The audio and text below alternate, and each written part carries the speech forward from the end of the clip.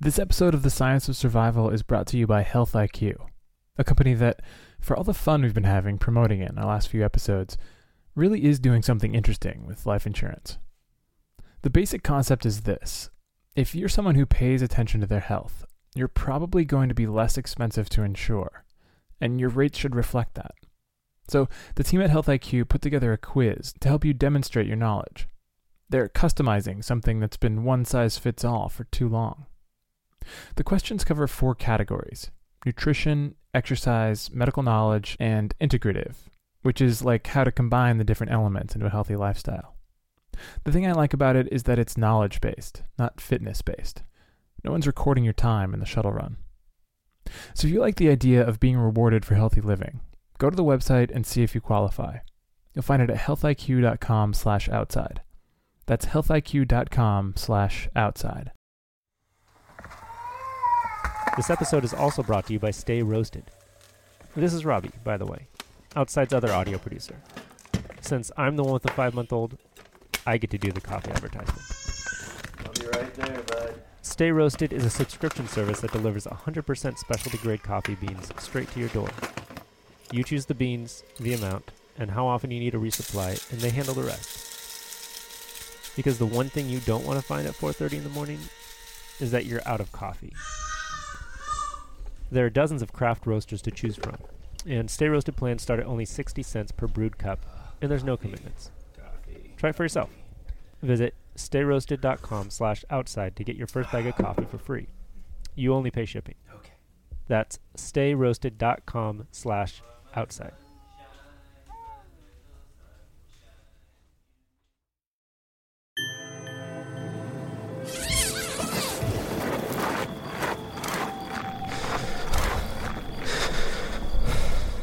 From Outside Magazine and PRX, this is The Science of Survival.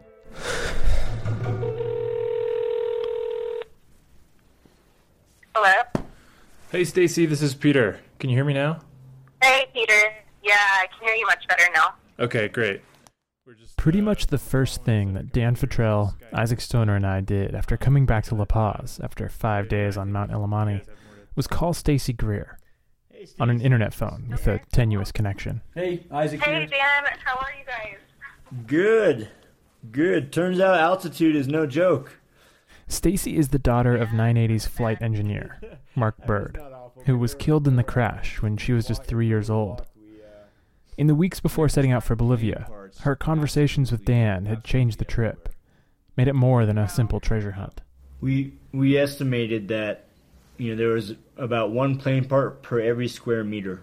I mean, there's literally Oh, my God. plane parts just everywhere, and it was... Since we don't normally do serialized episodes, I should say now that if it feels like you're coming into a story already in progress, you should go back and listen to parts 1 and 2, which give a more thorough outline of why we're in Bolivia, what we're looking for, and why what we found is important. We found, here's an interesting thing.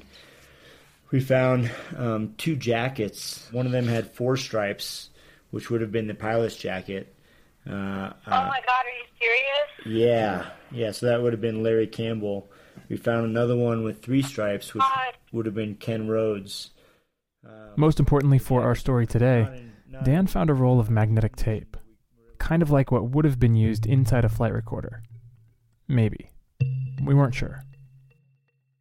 And Stacy was our first call because of all the people we'd talked to before the trip, it seemed like she still had the most invested in solving the mysteries surrounding the crash. Why hadn't anyone found the flight recorders? Or a single body from the plane? It seemed like answering these questions would help fill in the story of why she'd lost her dad. Before we went to Bolivia, it seemed like the conversation around 980 was dominated by the idea that the National Transportation Safety Board, or NTSB, had purposely botched the investigation as part of a government cover-up, either because the CIA was smuggling drugs into the US, or because the plane was brought down by a bomb. The bomb theory would explain why no one found any bodies, because depressurization would have sucked everyone out of the cabin before it hit the mountain. The drugs would explain what was described as a half-hearted effort to get to the crash site. And for lack of better options, Stacy subscribed to some of these ideas. But now, we had new information. Some of it we had expected to find. We did find some human remains. but really all we found were bone fragments. Some of it, like the orange piece of metal that we found on the last day, we could hardly believe. Yeah, so the piece we found on the third day, Dan and I, the entire time we were up there, were debating what was this orange metal that had a little label on the wires that said cockpit voice recorder. So, Oh my gosh, are you serious? we know we found it, yep. But for all our discoveries, it didn't seem like Stacy was really changing her mind. But it was there.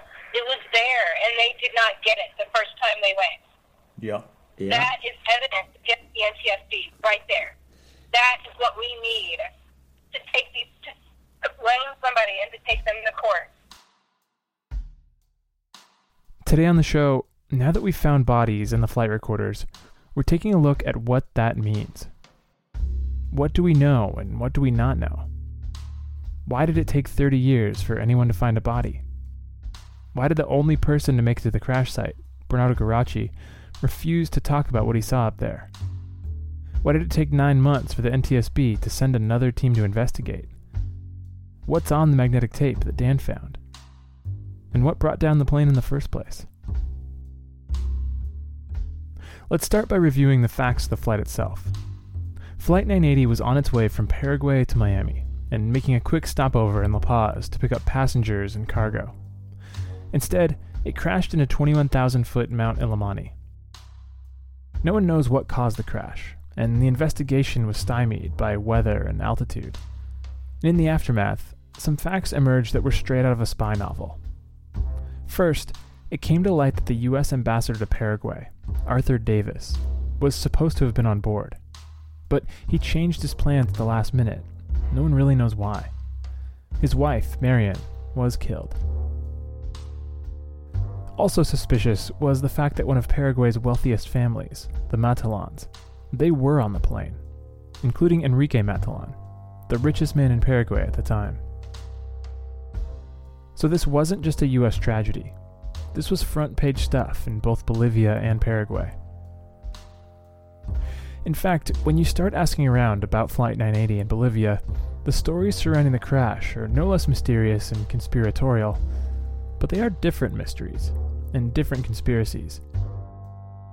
In Paraguay and Bolivia, the mystery of Flight 980 has nothing to do with drugs or a bomb, but rather a big bag of cash that Enrique Matalan supposedly carried on board the plane. In the South American version, Matalan brought $20 million on board in a duffel bag that hasn't ever been found. Now, no one that I talked to was able to give me any reason why he would have brought $20 million in cash, but that's the story. And I talked to people who found it credible enough that they've gone searching for it. In North America, we were more concerned with what happened to the flight recorders.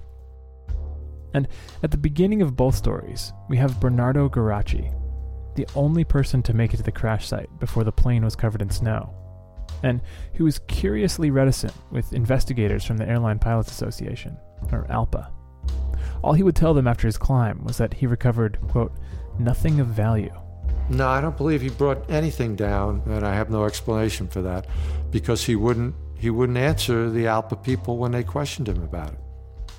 Former Eastern Airlines pilot George Jen has a lot of questions for Guarasci in his 2014 memoir, Final Destination Disaster. The book revived talk of conspiracy theories surrounding the crash, and in it Jen asks, quote, was he paid? If so, who paid him? What was his specific mission? What did he discover? Did he take pictures? Did he see or recover the recorders? Why didn't the NTSB demand answers to these important questions? Unquote. And actually, the pictures thing came up a lot. What do you think somebody who went there to investigate would take? What's the first thing he would take? A camera. A camera? No. He went without a camera. Huh. Without any recording device or anything. If you remember from part 1, Eastern flight engineer Ray Valdez hired a team of climbers to go search the impact site 2 months after the crash. And he said Guarasci's lack of documentation was part of what inspired him to send a team up there. Yeah, I thought that whole thing was strange. Why would you ever do something like that? So that's when I decided on the expedition and to record it, every step of the way. It seemed like everyone was suspicious. Bernardo Guarasci was a puzzle within a mystery, wrapped in a layer of why didn't he take a camera? It didn't help that a lot of people in the Bolivian climbing community described Geraci as being unapproachable and a little bit hard to deal with. Like he had a pretty big ego. In fact, when he got back down from the mountain, I figured the most likely explanation for Geraci's long-term silence was that he'd never actually made it to the crash site. He just said he did at the time, maybe so he could get paid for the work. And then no one has ever followed up on it. Did you try to talk to Geraci for your book? No, I never did. I had no way of getting in touch with him. No. Back in La Paz, after the search, I hired translator Bill Wroblewski to reach out to Geraci and request an interview. But I didn't think we were going to get it. When Geraci said yes, I figured it would end when I brought up Flight 980. Un artículo de la revista se llama Outside. Ya. ¿Ubicas el Outside? Conozco. Sí. Instead, we talked for 2.5 hours. Okay, and just to set the levels and get the audio correct, can you just tell me where you're from and how you started climbing? Yo nací en Patacamaya. Bernardo Geraci was born in Patacamaya, Bolivia, but raised in a little town in Chile. He came to La Paz when he was 19, hoping to find work. Eventually, he was taken in by a climbing guide and went to Germany for more mountain safety and guide training. Then he came back to La Paz again, looking to make a name for himself. So he went around and gave his contact info to all sorts of organizations in La Paz, saying, if you ever need help in the mountains, I'm your man. One of those organizations was the U.S. Embassy, and when Flight 980 went down, Geraci got a call from U.S. Consul Royce Fichte. He doesn't remember exactly the dates, but it was very quick. Fichte had him rushed to the airport, where the Americans had a helicopter waiting to take him up the mountain. He didn't take a camera, he says, because this was 1985 Bolivia, and not everyone had cameras just sitting around like today. He didn't have time to find one. But he got to base camp, and then Fichte stayed behind when Geraci and 2 helpers started climbing the next morning. No eran alpinistas. No eran alpinistas. Yeah, his 2 assistants, they weren't climbers. Okay. They made their way up, but on the climb, someone got on the radio and told him to stop. He was not to go any higher than a campsite at 18,000 feet, well below the summit and crash site. It took 2 hours of arguing to get permission to continue, and Geraci doesn't know who he was arguing with. And let's just take a second here to acknowledge that there are 2 ways to look at this moment. On the one hand, maybe someone on the radio didn't want him getting to the crash site and finding the flight recorders. On the other hand, Geraci himself describes the climbing as difficult and dangerous. He heard avalanches crashing above him. No one in charge of an investigation would order a climber into that environment. Geraci went because this was a chance to earn some notoriety as a mountaineer. It was about 11 a.m. the next morning when Geraci and his team got over the summit and down the other side to the impact site. Here, they were in the strange situation of being able to smell the plane, but not able to see it. At 19,000 feet, there isn't enough oxygen for even jet fuel to ignite, so there hadn't been a fireball in the crash. Eventually, they found the tail of the aircraft, where the embassy had told them the flight recorders would be. Geraci says he found papers from the cockpit, luggage, and a lot of crocodile and snake skins, but no flight recorders. Then I asked if they had found any bodies. He said, yeah, we looked and we didn't see, there were no dead bodies. There was certainly blood. There was blood, but not a finger. We didn't even see a finger. He said it wasn't like the plane crashes I was picturing, where there's a plane on the ground at the end. There was just nothing left. That kind of impact, that kind of explosion, the human body can't survive. So he said, like ground beef. He said, like carne molido. It's just. Okay.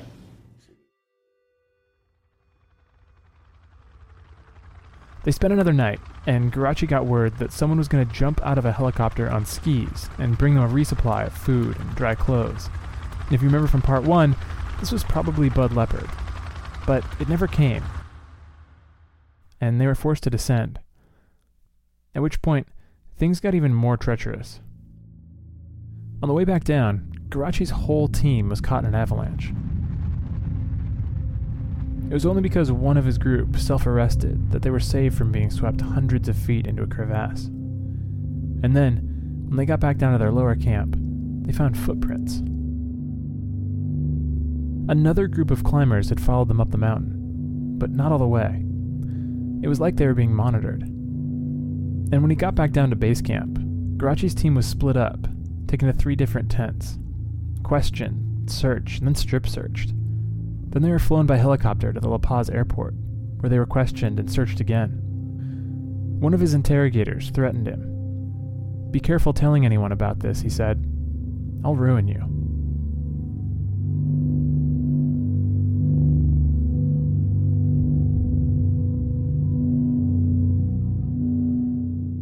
So that's why Garachi's role in all this has been so strange. He was scared. The official Bolivian crash report was written without his input, but if he had been willing to talk to them, they would have noted blood and other flesh at the crash site, and the mystery of the missing bodies would have never come up. You could still accuse Garachi of lying about all this. People still do. But his story rang true to me. He talked openly and at length about his time at the crash site. Some of the details he mentioned matched other accounts that he didn't know that I knew about. There's no reason to doubt his story. But Garachi says even his friends still sort of look at him suspiciously when the subject of the crash comes up. For a long time, no one believed that he hadn't found anything. Even today, he'll be out at the bar with other guides, and when it's his turn to buy a round, the joke is that he's paying for it with Enrique Matalon's money. It's always bothered him. You could easily see that building into a reputation for being difficult.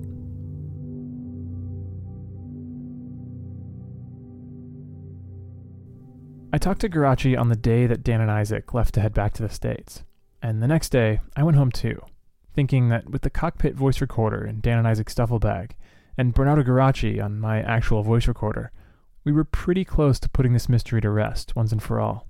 Anyway, so stuff has been happening since we got back, and I just wanted to check in with you guys and just see, basically start from when we got back to now and just catch me up on Instead, things took a turn that we did not see coming.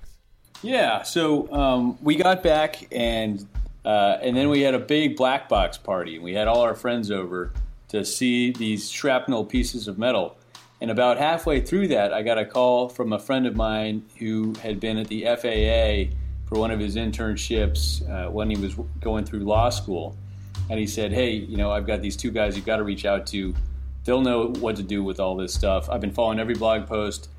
As a lawyer as well, he's like, "So you have the material in the U.S., out of Bolivia? How did you get these into the U.S.? I think what he said was, "Please tell me you don't have it in your house." What we didn't know in Bolivia is that international flights are governed by a United Nations treaty called the International Convention on Civil Aviation, or ICAO, pronounced ICAO. ICAO says that wherever a plane crashes, that country is in charge of the investigation. So moving evidence to a different country, even 31-year-old evidence, could be seen as interfering with that process. We had violated a UN treaty. So my friend said, "Okay, here's a guy to get in touch with," which we did. We reached out to the managing director of the NTSB, who apparently their lab is supposed to be one of the only facilities in the country that can really do what we want to do. And his response was, "This is great. We need to get clearance from the State Department. This is an ongoing investigation in Bolivia.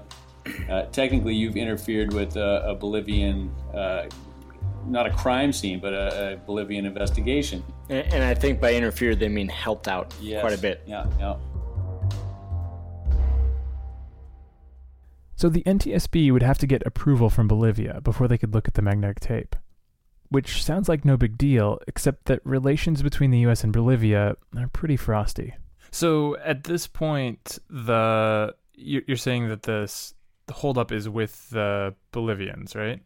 So here's the deal. We have called the embassies, we've emailed, and we've sent a certified letter.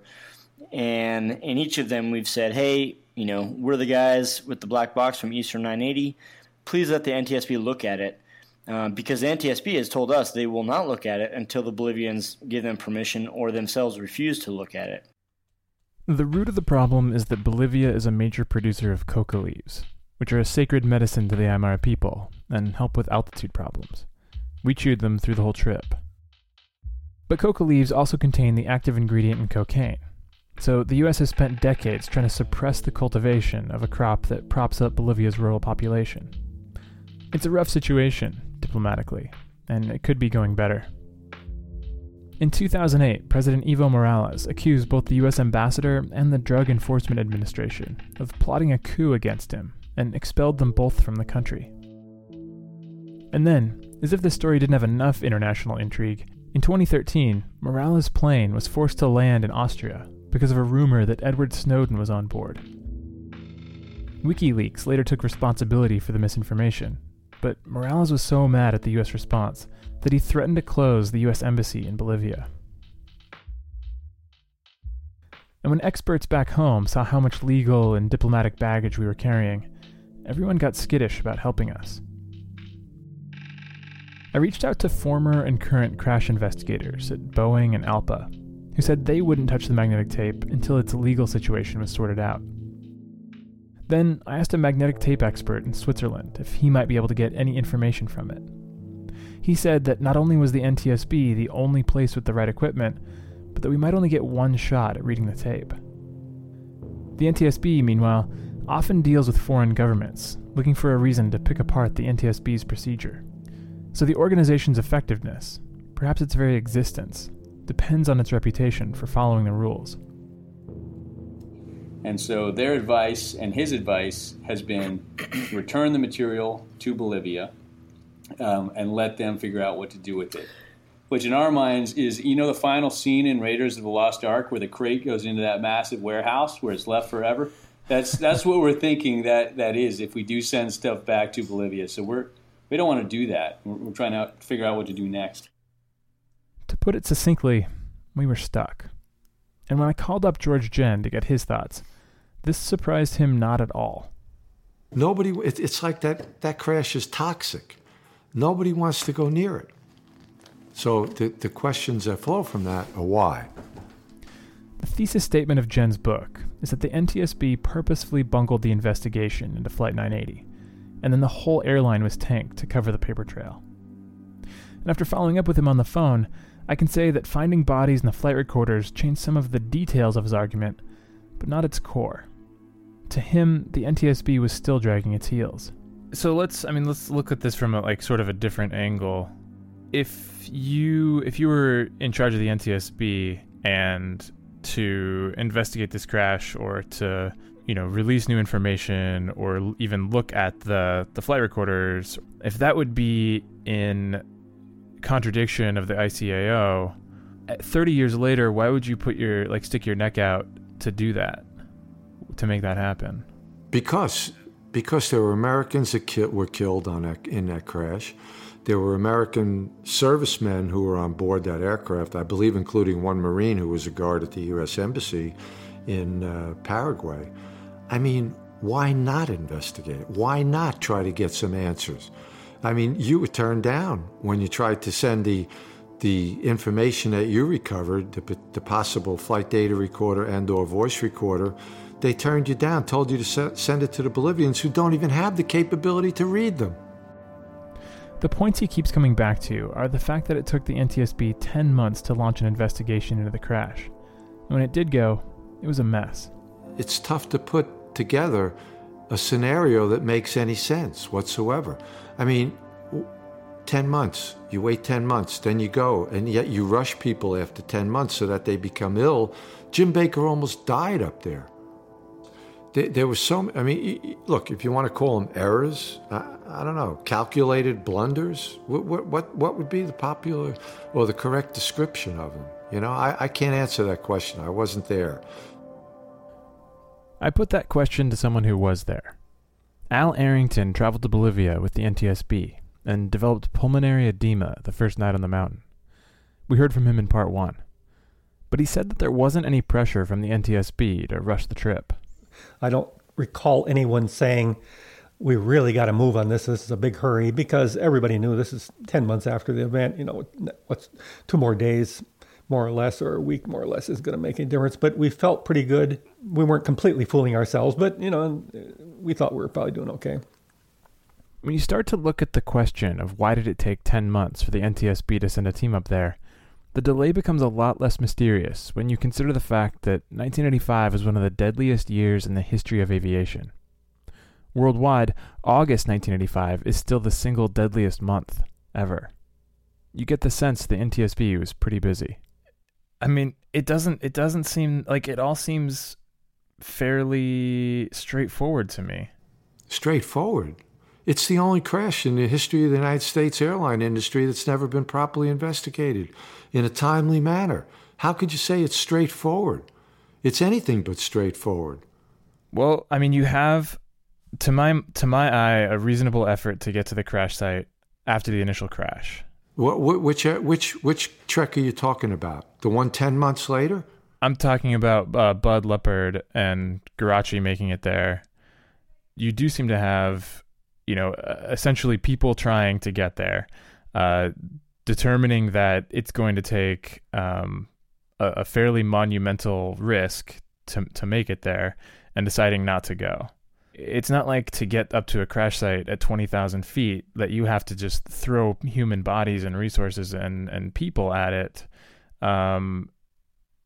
in such a way that you're going to risk those people's safety.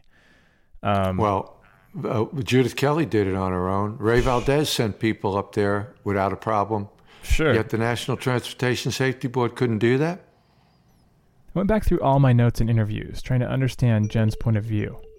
And the best I can figure is that he's coming at this from a pilot's perspective, and I'm looking at it more like a climber. To a pilot, investigating a plane crash isn't about the crash itself so much as the ripple outward, the safeguarding of everyone else that might one day step on a similar plane or fly through that airspace.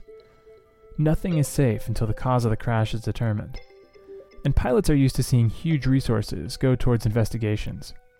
More than $100 million has been spent searching for Malaysian Airlines Flight 370. The NTSB expedition had $600 for expenses. Climbers, on the other hand, spend a lot of time thinking about risk assessment and how not to become fixated on a goal at the expense of their safety. There's an ethos of turning around when necessary, and the idea that an expedition has to be successful, no matter what, well, that plays really well in Hollywood, but it'd get you kicked off of most actual summit attempts. And the thing that became clear after our time in Bolivia is that once the NTSB went up in October and came back down, the wreckage was basically gone, covered in snow that would compress and compact and become glacial ice. I asked a couple of guides and various climbers if anyone has ever been tempted to go up there, look around the impact site. They kind of cocked their heads like I didn't get it. The wreckage has been up there 30 years, but the only time a team would have been able to find anything without, dynamite or heavy machinery would have been in 1985, before it was frozen, and apparently 2016, after it melted.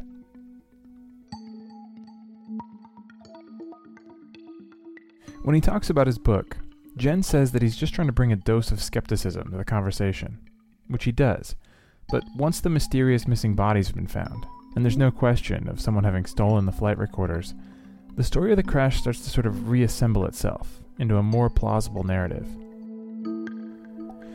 In large part, this was thanks to former Eastern pilot Captain Robert Furman, who sent me a copy of the NTSB's accident report. He'd been requesting it for years, but it only showed up around the same time that we left for Bolivia. The report is several hundred pages long. It comes in a binder maybe 3 inches thick. I'm told this is short by NTSB standards, but it looks at every factor that could possibly contribute to a crash. They interviewed hotel staff in Paraguay to see if the cockpit crew was impaired or tired, but learned that they'd pretty much gone straight to bed the night before the flight, even skipping a New Year's party. The NTSB also combed through the plane's maintenance records to look for any problems or missed inspections. They also looked at the state of the weather, air traffic control, and navigation facilities. There's a saying that accidents come from 1,000 tiny mistakes, adding up to one big disaster. And looking through the report, you can see the problems start to take shape. The descent into La Paz, for example, really was difficult flying. And Bolivia not only had no radar, but there were often language problems between flight crews and controllers on the ground. When Eastern began flying into South America, it issued a memo warning pilots to exercise, quote, a dose of pilot-type skepticism, when in contact with the tower. But there wasn't much training on how to do this. Before landing in La Paz, a flight's captain was supposed to watch a video about the landing. That's it. According to the report, it's unclear whether pilot Larry Campbell ever did. Pilots coming into La Paz for the first time were also supposed to have someone who's flown the route before in the cockpit with them, a Czech pilot. But Flight 980 crashed on what would have been Campbell's second landing in La Paz, and records show that the Czech pilot had been issued a seat in first class. There's no way of knowing whether he was in the cockpit or not. Then there's the navigation systems. Flight 980 had two, the Omega and the Very High Frequency Omnidirectional Range, or VOR. The Omega system is designed to be able to tell you where you are anywhere in the world, but it's known for imprecision, and was originally designed for boats. The ALPA report I mentioned earlier does note that the Omega system was steering the investigators' plane 4 miles off course, which would not have been enough to cause 980's crash. The VOR, meanwhile, is a system of transmitters on the ground, almost like following an electronic trail of breadcrumbs. But according to that same report, the signal leading into La Paz was erratic and weak. In fact, when the NTSB looked into it after the crash, they found that the La Paz VOR facility had no record of any maintenance ever being done. Maybe none of this would have mattered if there wasn't also a storm southeast of the airport, spitting lightning and dumping snow in their path. Maybe a more experienced crew would have gone south around that storm, instead of north, towards the mountain. The questions we're left with now are questions of whether or not the cockpit crew knew that they were off course, or whether the impact took them completely by surprise. Were they frantically trying to figure out their position as weather beat at the plane? Or was Mark Bird telling a story about his 3-year-old daughter, Stacy? I mean, where do you land on that? Are you is there a theory that you're fond of as to what happened? Well, the 3 pilots had never flown South America before. I think they just didn't figure out their position correctly. Well, obviously they did not. The chances of the NTSB getting permission to look at the magnetic tape, at the moment, looks medium. Just a few days ago, I got a call to say that the Bolivian embassy had acknowledged the existence of the flight recorders and tape, and that wheels in Washington are moving. Slowly. We'll keep you updated. The chance that there is information on that tape that helps determine the cause of the crash, however, well, the chances of that are really, really low. We'll probably never know for certain what brought down the plane. But maybe now that doesn't matter quite as much as it used to. In July, Stacy Greer was in Boston for a week of classes and met up with Dan to talk about the expedition. I asked Dan to record the conversation on his phone. Got a bag full of stuff here. So all this stuff is for you. Okay. You asked for pieces of the plane. Right. So this stuff was all over the mountain. Okay. Yeah. This was a very not interesting piece. There were pieces like this just all over the mountain. Yeah. And but I thought like you'd probably want. Yeah. Like this.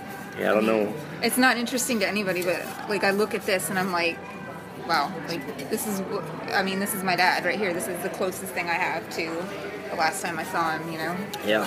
So, Yeah. They talked through the whole trip. And then when her young kids called at bedtime, she had them talk to Dan. Hey, I love you. Hey, do you guys want to meet somebody special? I'm down here in the restaurant talking to Dan, and he's the guy that climbed the mountain to find your grandpa's plane. Do you want to meet him? Is that okay with you? Hello. Then she and Dan called her mom, Mark Bird's widow, and she cut straight to it. Hello? Hi. Hi, can you hear me okay? Yeah, I can hear you. Okay. Do y'all have any idea what's going to happen? It's hard to hear, but her first question is, do you have any idea what happened? Well, I mean, we got... That sounds thick after so many years. Yeah. So we have lots of ideas. The only thing is, we're no better than anybody else about picking which one we think is the right one. One of the things we're looking for was, anything that looked different from a plane just crashing into the side of a mountain. Right. And we didn't see anything that would tell us that something other than that happened. It looked like a plane just ran into the side of the mountain.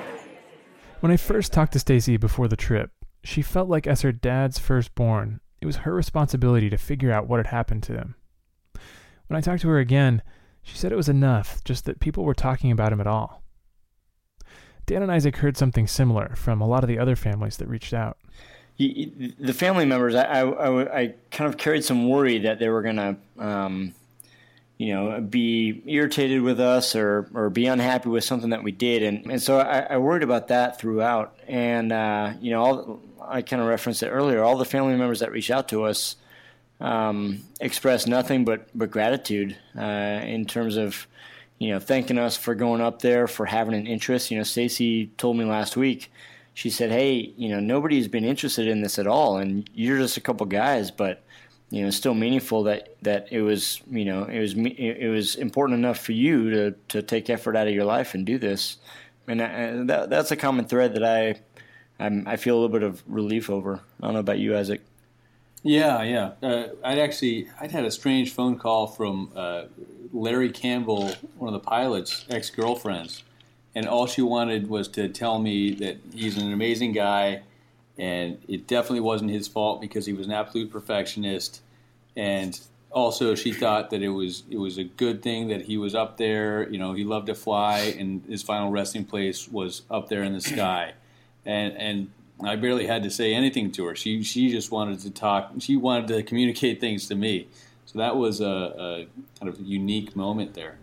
Everyone processes tragedy differently, but for most, it seemed like there was a sensation of this plane crash existing outside of time. If you lose someone in an accident, you want answers. When they don't come, part of you gets stuck in that moment, waiting. The emotional equivalent of wreckage in a glacier. Now that we're back from Bolivia, waiting on news about the tape, it's like everyone is stuck in a different moment, frozen in a different way. The only comfort is that at least everyone's stuck in the same one.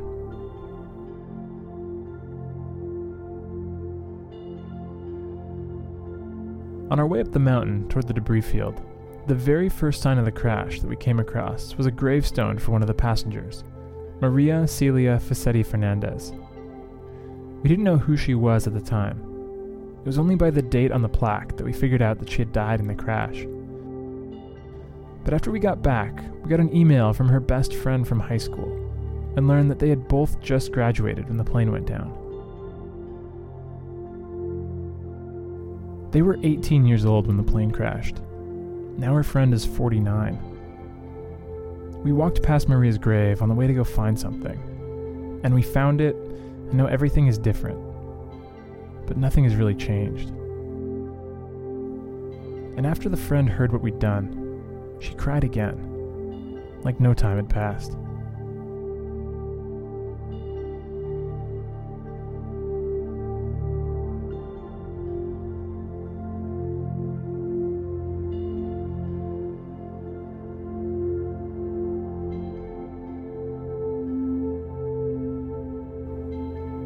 This episode of The Science of Survival was produced by me, Peter Frickright, with music by Robbie Carver.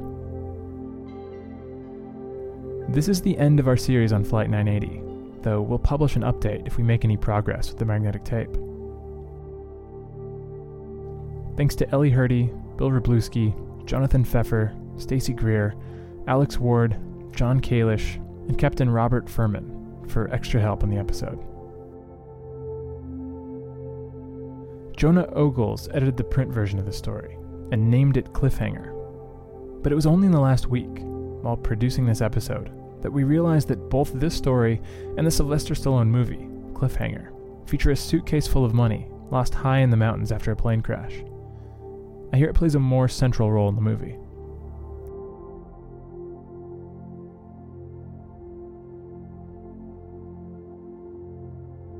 Next week, we're taking a 1-episode break from Survival to talk politics.